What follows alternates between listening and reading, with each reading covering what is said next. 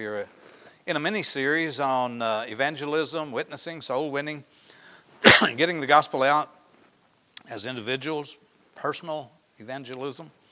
And we'll be in John chapter number 4.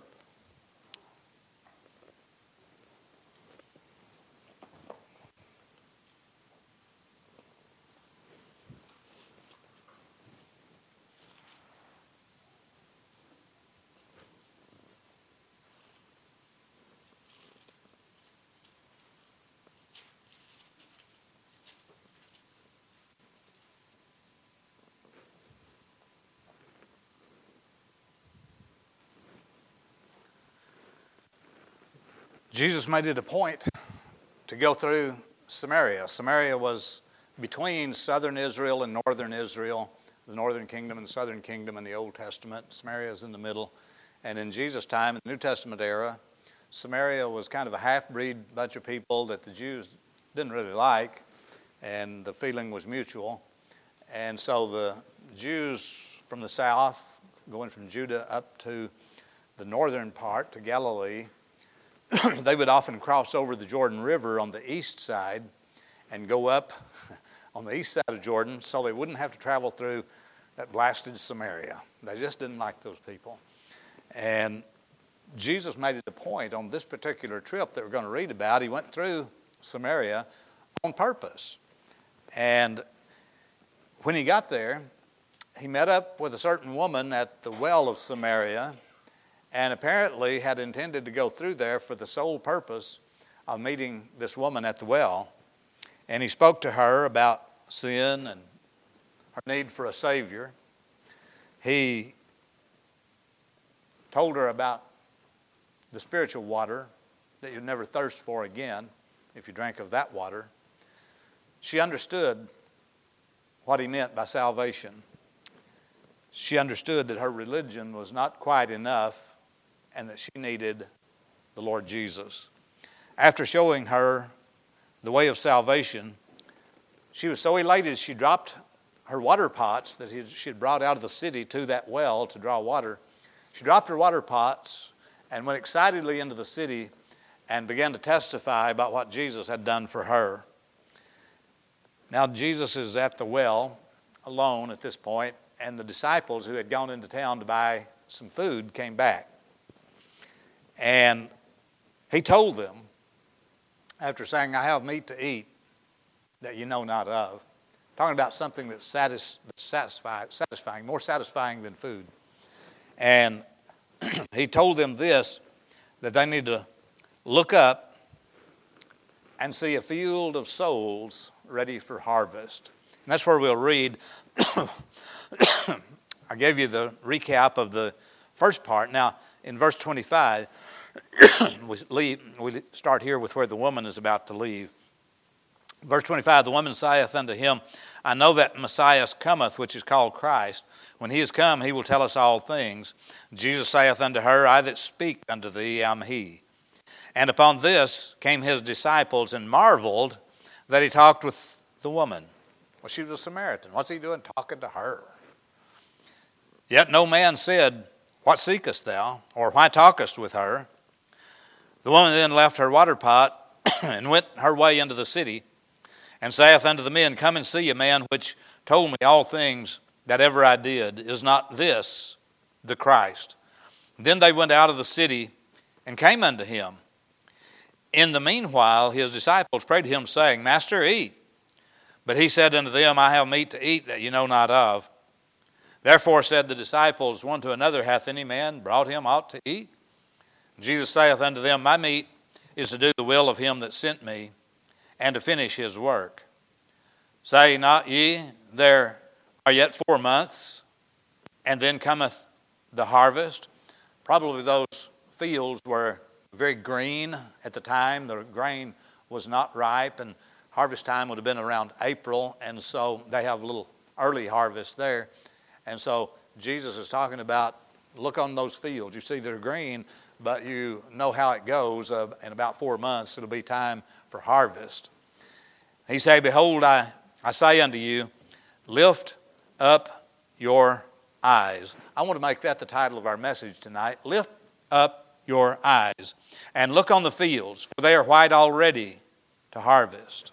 Let's pray right there. Father, I pray that you'd bless us as we come to thy word. Lord, we know that our opinions and feelings, our emotions, our traditions don't mean much. But Lord, your word means everything. And so tonight we pray that your word would find a dwelling place in our heart that would change our attitude and our actions. And Lord, may we be ever conscious of the harvest of souls that you saw that day, that woman would be saved and that she'd go back and tell others and they'd be saved. Lord, I pray that you'd help us to have that same kind of thrill in our hearts because we've heard the word of God tonight. We pray that you'd bless in a wonderful and mighty way. In Jesus' name we pray. Amen. So here, Jesus encounters the woman who needs the message that he has for her, and she gets saved right then and there. I was in India, and we had preached at a couple of different places, and we preached a dedication service. It was a night service. They'd fed us, and after the preaching was over, while the preaching was going on, I think it was Brother Brown that was preaching at this particular time, and they had a little building that would have been about as wide as maybe from right here over to that wall, concrete block building, and maybe as long as from here back to Brother Denny on the back row. And for the front, they just had a few wood pallets scattered around for a platform for the preachers to stand on and elevate them a little bit so that the crowd could see them. The building was full, and people were sitting on the floor, as they do in a lot of churches in India, because they didn't have chairs. They didn't have a concrete floor, I don't think. The best I remember, I believe it was a dirt floor.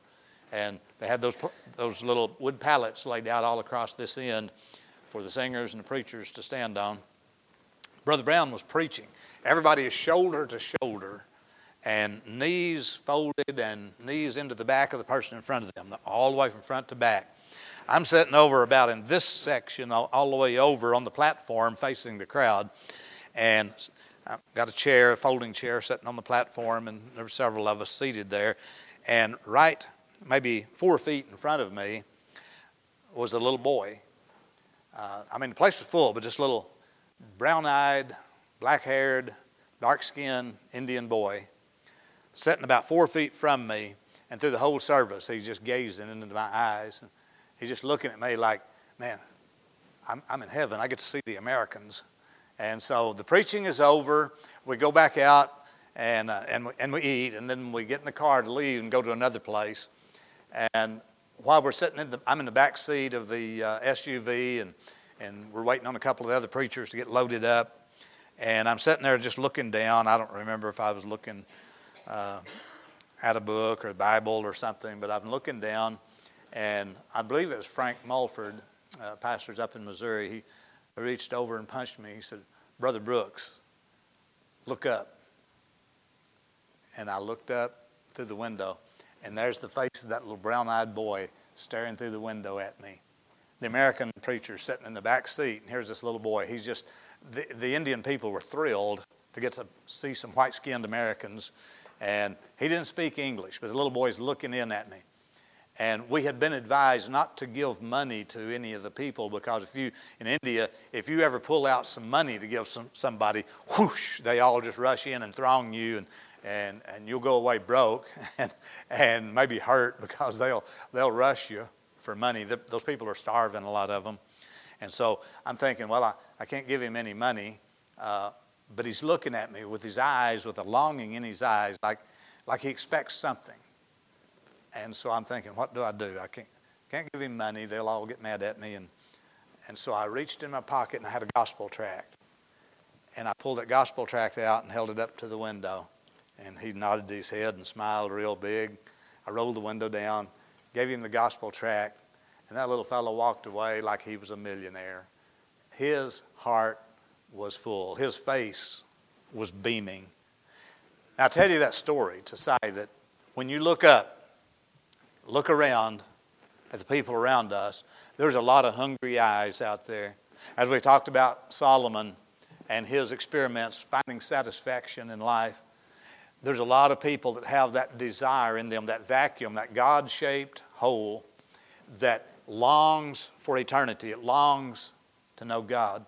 And they may long for, they know not what, but we know they're really longing for God. They may not know it, and they may say they're not interested in God, but when they find out that that's really their need and they surrender to the Lord, they find out that's what they needed all along. And so when we look up, as Jesus looked up and saw that woman at the well and the folk from town who came out at her testimony, and as Jesus looked up and he told his disciples, now you look up, look on those fields. They're white unto harvest. There's a lot of souls out there. Maybe those men coming from town at the testimony of the woman that she had met the Messiah. She had met the Christ himself. And at her testimony, they thought, well, we can at least go look. She may be, as Dad used to say, she may be buffaloing us, but it's worth a look. And so they came out to see Jesus. Maybe in their long white robes as they're coming out of town, maybe that triggered in Jesus' mind the fields white unto harvest. And he looks at all those people and he says, look, the fields are already white unto harvest. There's a lot of souls out there that need to be saved. And it hadn't been for that woman that went back in town and told them that she had met the Messiah, they would have remained in their lost condition. But the Bible says that many of them believed because of her testimony that this is the very Christ. And Jesus is saying to his disciples, we need to look around, boys. There's a lot of souls out there that need somebody to look up and see them and care for them and witness to them, testify to them that there is a Savior. That's what we want to talk about tonight.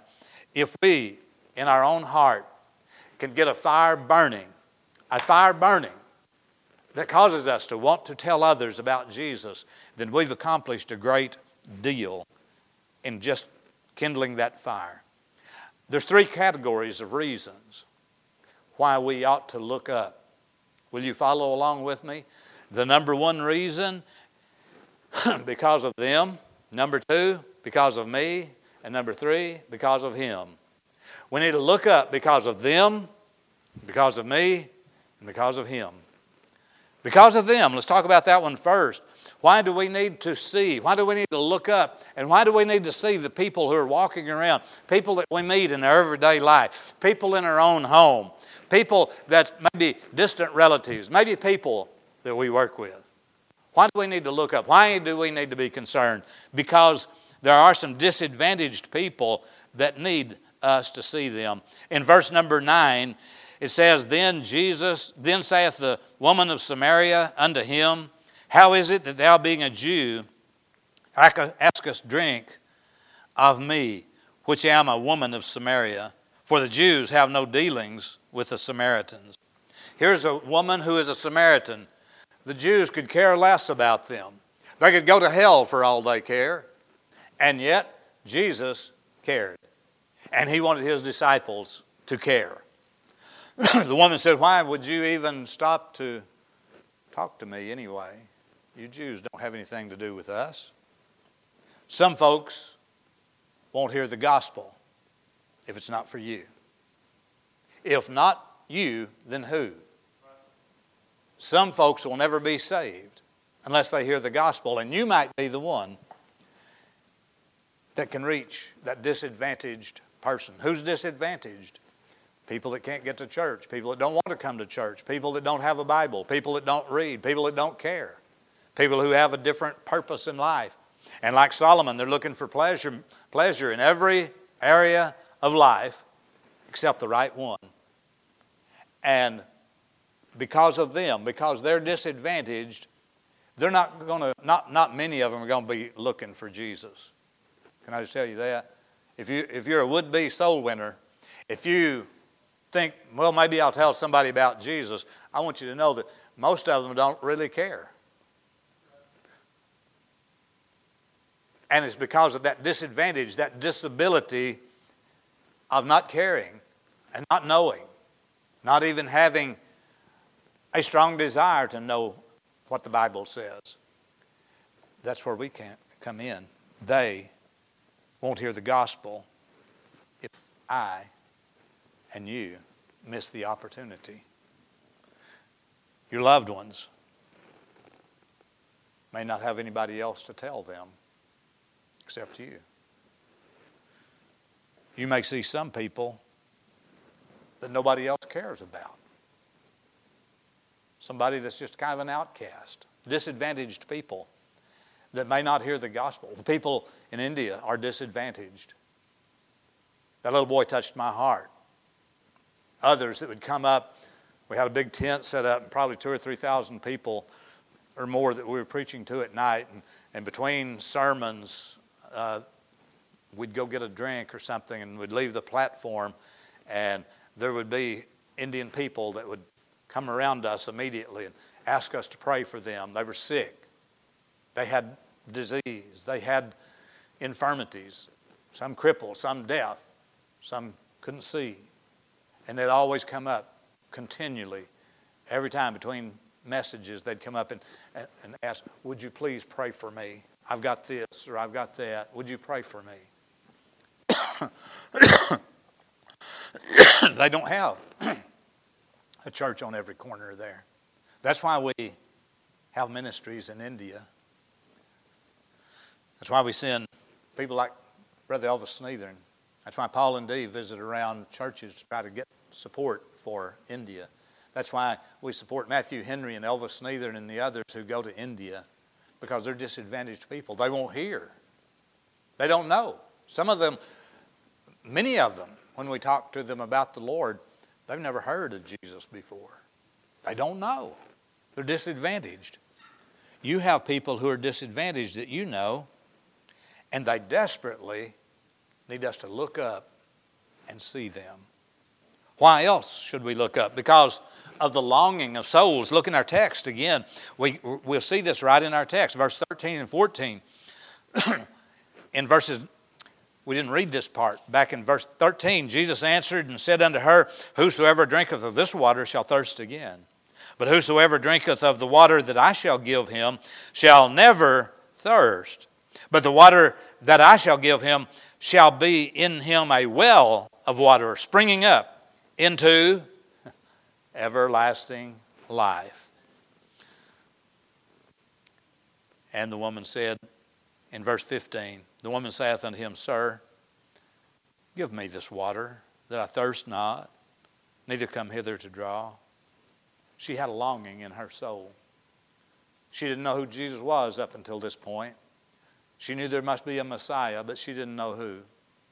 But she had the longing in her soul. And because people have a longing in their soul, there's a lot of people who have a desire. Like the Philippian jailer, man, he was ready to be saved. But he needs somebody to tell him how. The longing of souls. And why else do we need to look up? Well, because of the sinfulness of people. People need their sins taken care of. And there's only one way to do it. Verse number 18. Jesus is talking to this woman, and she's trying to keep him off the subject. But he goes straight for her sin. He said in verse number 18, For thou hast had 5 husbands. He asked her, he said, Go call your husband. She said, I have no husband. He said, In that thou saidest truly.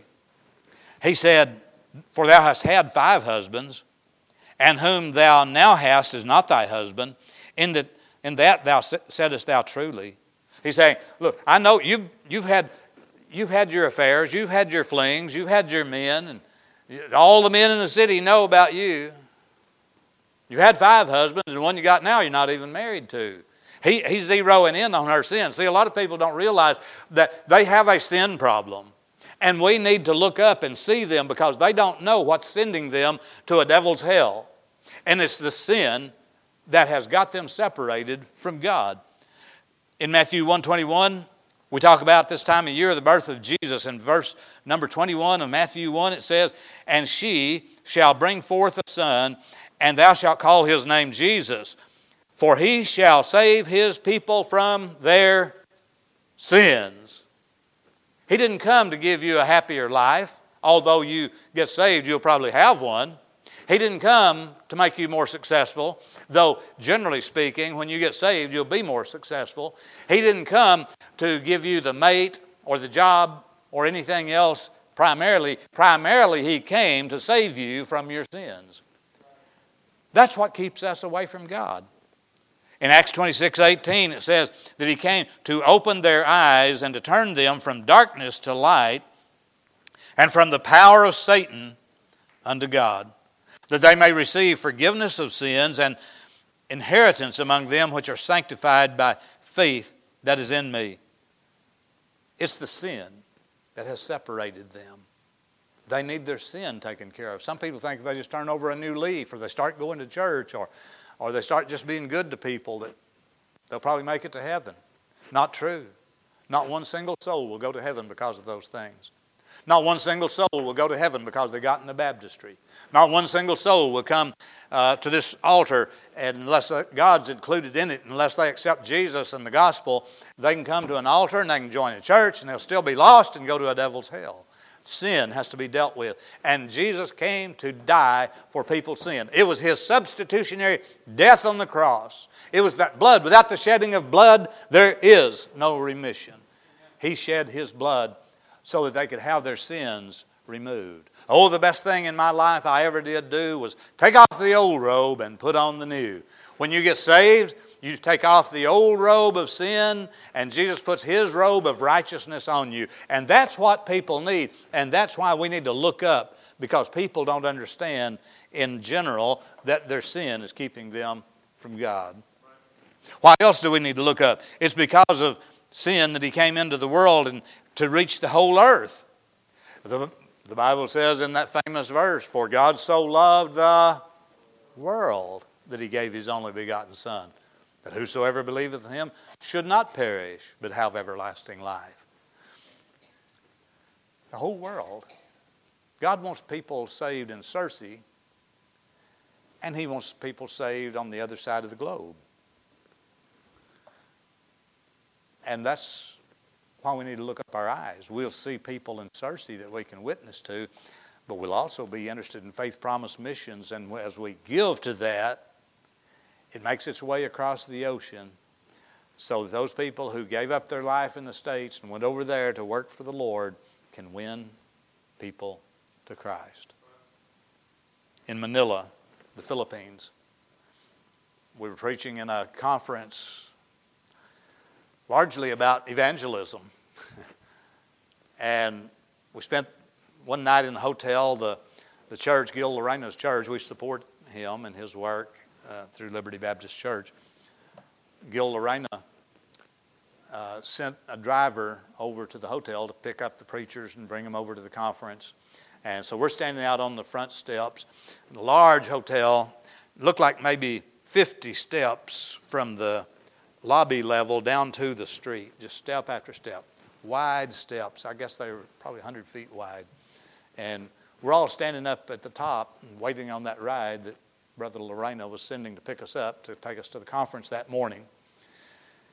And I just kind of walking around over the steps while those guys were talking. I mean, there wasn't anything else to do. Nobody had coffee. And so I'm just walking back and forth over those steps, kind of by myself. And a taxi cab pulled up to the curb and looked up at me. He said, "Hey, you guys need a ride?" And I said, "No, we're preaching at a church, and they're sending a bus over to pick us up." And he said, "Oh, okay." And then it dawned on me, I'll probably at least give him a tract, you know. I hadn't got time to witness to him. I'm going to a conference on how to win souls. I ain't got time to fool with him.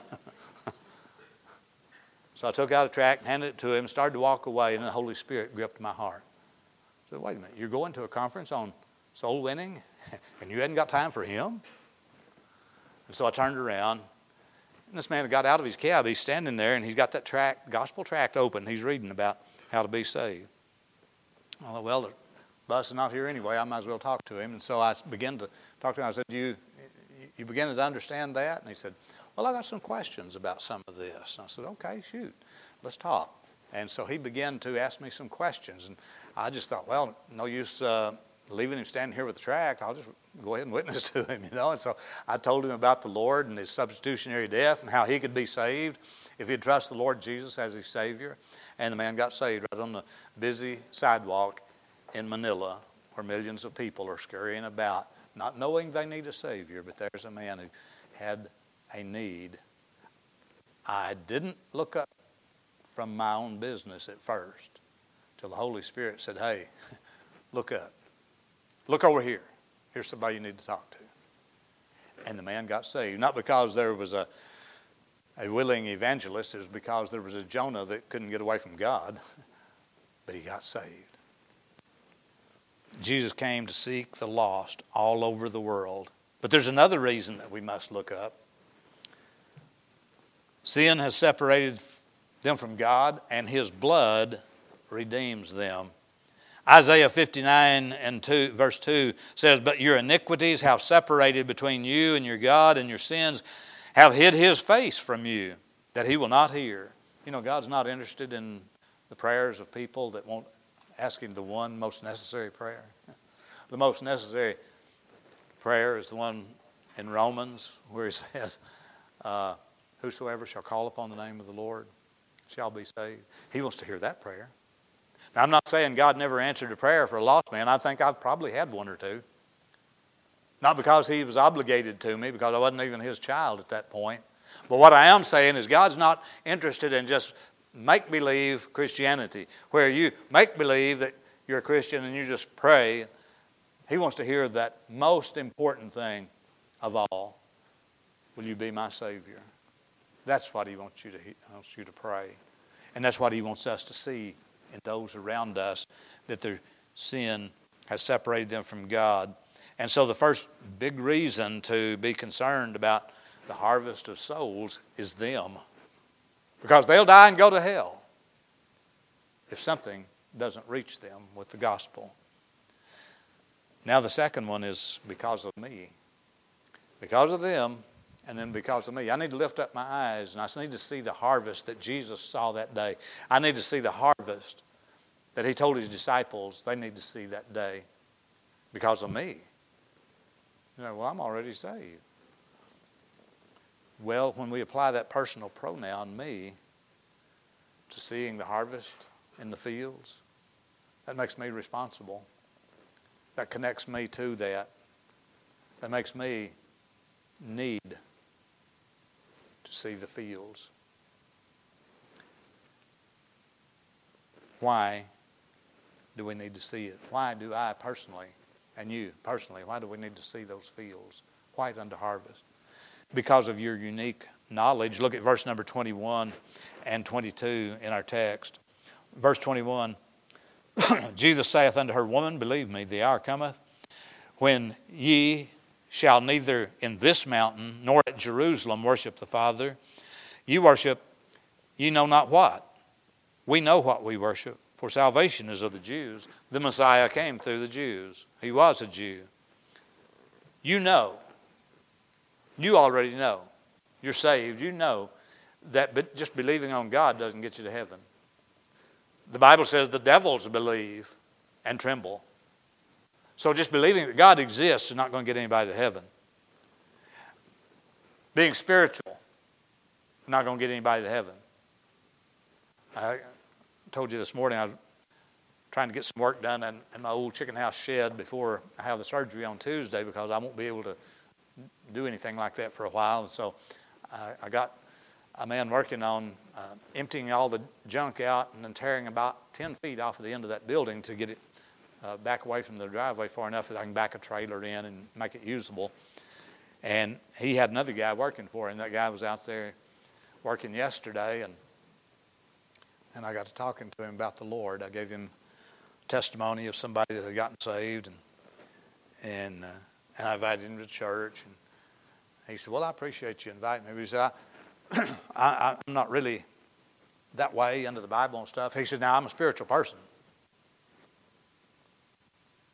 A lot of people think being spiritual is good. Do you know that believing on demons is spiritual?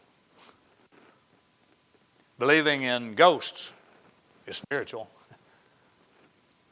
Practicing with Ouija boards and soothsayers and tarot cards, that's all spiritual, but it's not salvational. The only kind of spirituality that will get somebody into heaven is the spirituality of receiving Jesus Christ as Savior. And so people will tell you they're spiritual.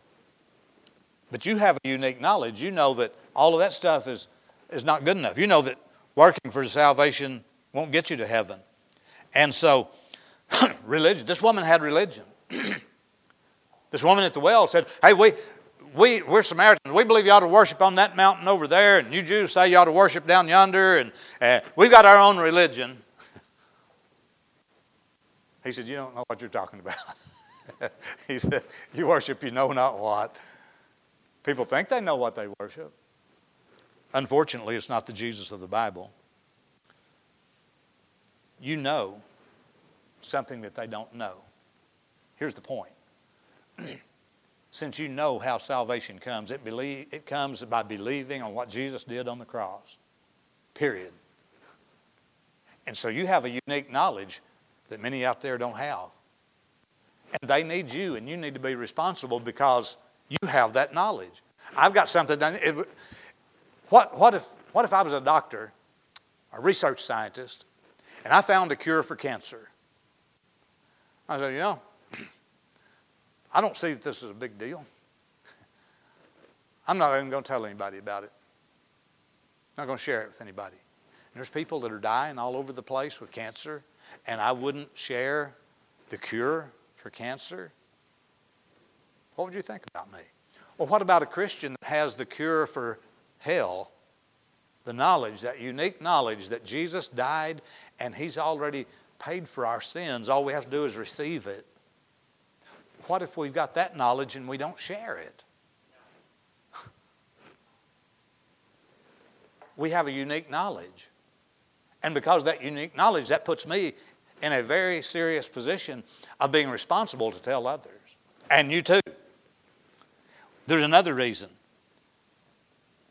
that I need to look up because of me. And it's because of the need of recruitment of a workforce. Do you know that when Jesus won that woman at the well, that was one witness, Jesus Himself, and one sinner, one-on-one? That's not insignificant, but let me tell you something. With over 8 billion people in the world, one person trying to win everybody in the world to Christ, it ain't going to happen. And so, when that woman found out how to be saved, she went back to town and began to testify. She said, hey! She went back to all those men who she had probably had illicit relations with and people who would find it hard to believe her in the first place. She goes and tells them, let me tell you, I'm a changed woman. There's somebody I met, and He forgave my sins. He changed me. He made me different. I'm not who I used to be. And because I'm not who I used to be, and because the one I met changed me, you need to know Him too. And so she goes and tells all those men in town. Probably didn't have a big audience of women because she'd been fooling around with their husbands. And they probably didn't like her very much. But here's a changed woman. And she spoke to the ones who would listen. And here they come. They come to meet Jesus. He's out there waiting for them. And He's waiting for people that you and I can bring to Him. And when we get one soul saved, listen, when we get one soul saved, that's added one more to the workforce. Now instead of one person reaching one person, we got 2 people that can reach 2 people. And we keep adding to the workforce, and we're able to cover more territory and get more people saved for the glory of God and to keep people out of hell. She went back to town and told everybody. In Luke chapter 10, verse 2, Jesus is speaking about this very thing. He says, therefore said He unto them, the harvest truly is great, but the laborers are few. Pray ye therefore the Lord of the harvest that He would send forth laborers into the harvest. You know what would work better than me winning somebody to Christ? If I could convince everybody in this room to go win somebody to Christ. That doesn't relieve me from my responsibility from witnessing, but wouldn't it be a greater outreach if I convinced several people to go out and win somebody to the Lord? They'd get more souls into the kingdom of heaven than I could get in by myself. That's why I'm preaching this series of messages. Marcus and I, Brother Al, Marcus and I, several years ago, we were out visiting, and we knocked on a guy's door that knew Marcus. Well, Marcus knows everybody in Searcy. But we knocked on this one fellow's door, and they used to run around together and used to be friends before Marcus got saved. And when Marcus told this fellow that he was going to church and telling people about Jesus, this man got still and quiet and said, "Tell me more." He could see Marcus was changed. And because of Marcus's testimony for Christ, he was willing to listen. And he bowed his head and prayed and asked the Lord to save him, because the testimony of somebody had a changed life. This woman at the well of Samaria went back and told all those people in town, "God has changed me. Something great has happened, and you need to meet him too." That's what we need. We need people who will have a testimony of a changed life that will reach out and bring more people in. See, if I'm not faithful, I can't expect people to listen to me very well. Isn't that true? If I'm not faithful, why would they want to listen to me? This woman had a changed life. Why else? How else does this affect me in looking up and seeing this harvest? Well, there's a reason that it's kind of rewarding to me and to you if we become that active soul winner. And it's the rewards that are attached to it. There's more than just that person who got saved, their soul's going to heaven. That makes it worth it all. But there's more rewards than that. There's a satisfaction in your soul if you know that you were helpful in leading somebody to Christ. Look, I can't save anybody, but I can take them by the hand and lead them to the guy I know who can save them. That's what we do. We get satisfaction from knowing that we've been instrumental in leading somebody to the Lord. John 4:32, "But he said unto them, I have meat to eat that you know not of." That's satisfaction. He said, what I'm feeling right now, because this woman got saved, that's better than eating a steak dinner. This is better than a grilled ribeye. This is better than a baked potato smothered in butter. This is better than coffee. Well, let's don't get carried away, but you get the point. He said, I have meat to eat that you know not of. And therefore the disciples said one to another, hath any man brought him aught to eat? And Jesus saith unto them, my meat is to do the will of him that sent me, and to finish his work. When we get to the point where we're willing to miss a meal to lead somebody to the Lord Jesus, we're onto something. Why me? Because the fields are white unto harvest. That means that harvest is going to soon perish. It'll rot in the fields. It'll be destroyed eternally.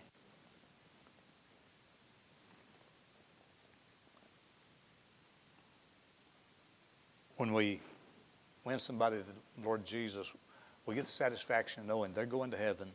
And we get the satisfaction that God may just say to us, join us in rejoicing. We rejoice up here in heaven when we see a sinner repent. We have a pretty good time. In fact, angels doing cartwheels. That's in the Greek. You got to read it that way. Angels doing cartwheels. Old prophets of old are shouting. They're having a good time because somebody repented and came to Christ. I always remember, and I've told it before, but you just pretend you hadn't heard it. I remember the first fellow that I witnessed to that got saved, old Roy Shaver. This is up in the hills and sticks up in Izard County, Arkansas. I'd just been saved a little while, and most of the other guys in the church, it was my age. We were in our 20s and 30s, and we hadn't been saved very long. And we're just, Brother Sneathern's trying to teach us to be soul winners, and so we're just now getting a little bit excited about it. We didn't know exactly how to do it. And he was teaching us, showing us how to mark it in our Bible or in the New Testament, how to go from one verse to the other to show somebody they're lost and that Jesus died for them, he'll save them if they just trust him. And so I had all those things marked in my New Testament. And we go up to Roy Shaver's old house. Brother Sneather said, we're asking on Thursday night, we was going out to go visiting, and there, you don't go door to door, you go hill to hill. And so we asked, Brother Sneather, where do you want us to go? Brother Dennis Reeves and me. He said, where do you want us to go tonight? He said, why don't you go visit old Roy Shaver? He said, I hadn't seen him in a long time, but I know he needs to get saved. Go and visit him. And so we went. drove up in Roy's front yard and parked and got out.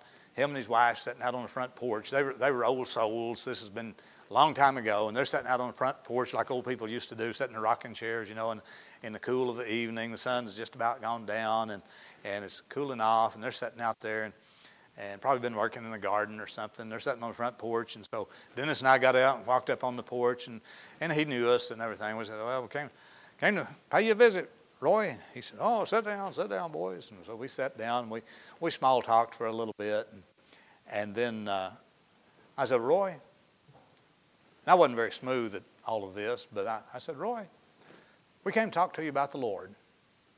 He said, oh, well, okay. And his wife, very wisely, she was a Christian.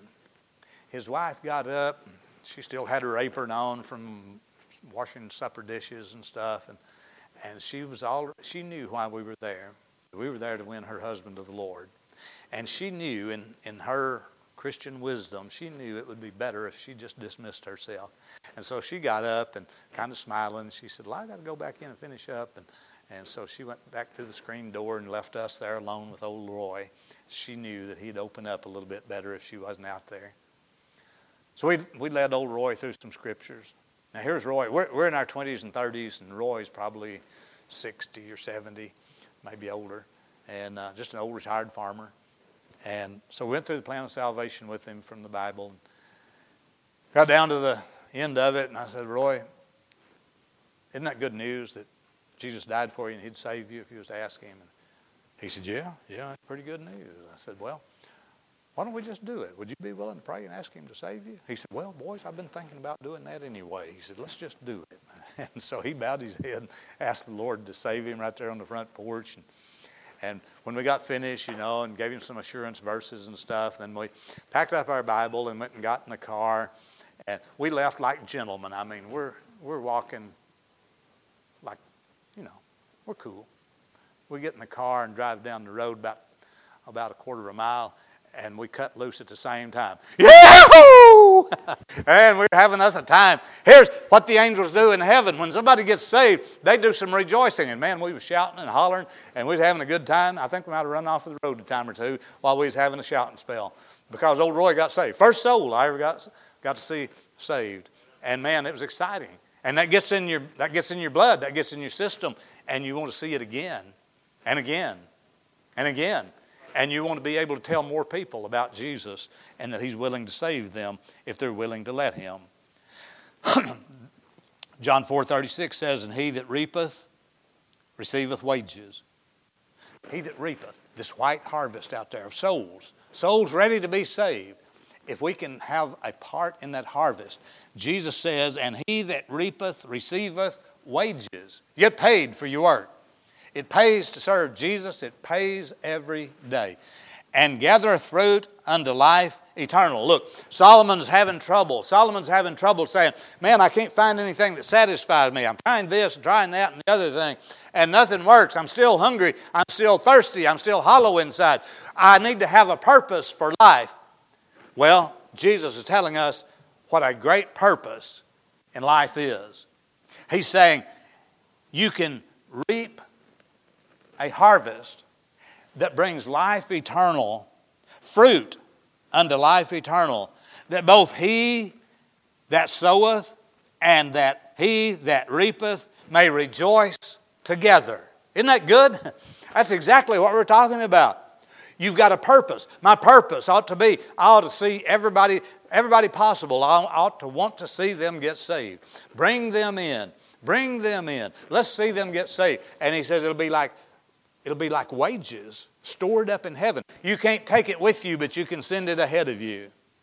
And when you win a soul to Christ, you have wages accruing in the bank of heaven.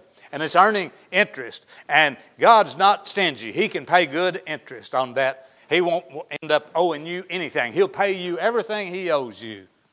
We should see the fields concerning me because of the joint effort that's required. Verse 37 through 42.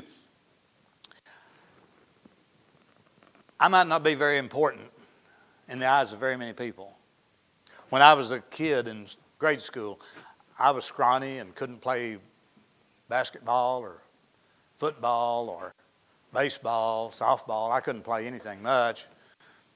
I could pretend, but I wasn't very skillful and didn't know how to do a lot of those things. When we were in grade school, those boys would split up. There'd be a captain over here and a captain over here, and they'd take turns choosing somebody to play on their team. I was usually the last one to get chosen. And when the captains are looking at each other, and like Brooks is still out there, and one of them said, well, okay, I'll take him. Well, I might not be very important to people around me, but I can tell you one thing. Anybody that's ever come to Christ because I told them about Jesus got me something in heaven. It got me some rewards in heaven. And when we work together as a team, no matter how little you are, no matter how insignificant you are, when we work together as a church and we go out and witness to people and we try to bring people in, when we work together, that makes us significant. You're somebody. In His body, you're somebody. Psalm 142 and verse number 4 says this. Listen. I looked on my right hand and beheld, but there was no man that would know me. Refuge failed me. No man cared for my soul. There's a lot of people out there that don't have anybody to care for their soul. And you can be the significant one who takes an interest in somebody. You put an arm around them, invite them to church, take opportunity to tell them about Jesus. And you can be that one that cared for their soul. Lots of people don't have anybody that cares for their soul. They can die and go to hell and nobody knows, nobody cares. But because we team up together in church and go after souls, we may not be significant in Dun and Bradstreet, if that even exists anymore. We may not be significant in the Better Business Bureau. We might not be significant in the Who's Who or in Time Magazine. But if we win some souls to Christ because we banded together to see them saved, that makes us significant in God's eyes. Why are we as disciples to look at the harvest? Number 3, because of Him. I said because of them, they're disadvantaged. They need us. Because of me, because we need to please God. We need to earn some rewards by telling them. And number 3, because of Him. Because of the will of the Father. Verse number 34. Look at it in our text. Verse number 34.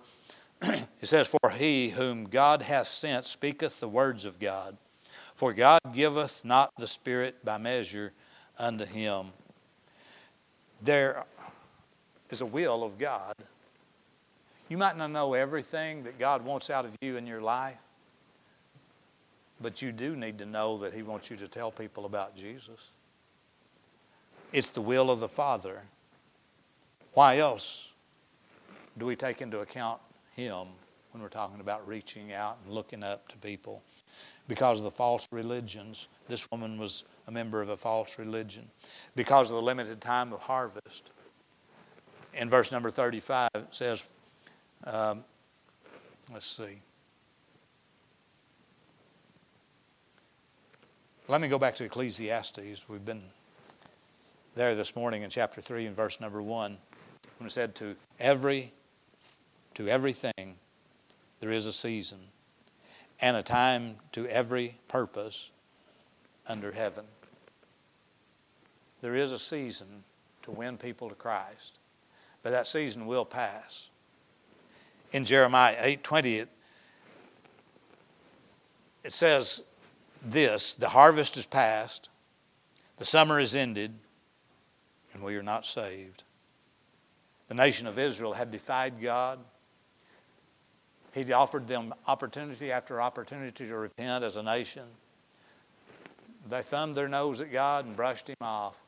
And finally, the time of repentance was past, and they were carried away into captivity in Babylon. And Jeremiah is saying, Lord, Can't you hear their cries? Don't you hear them weeping? They need you, Lord. And God answered him and said, basically, it's too late. I gave them opportunity to repent time and time again. The harvest is past.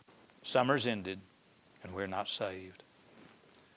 I think it's going to be that way in this church age.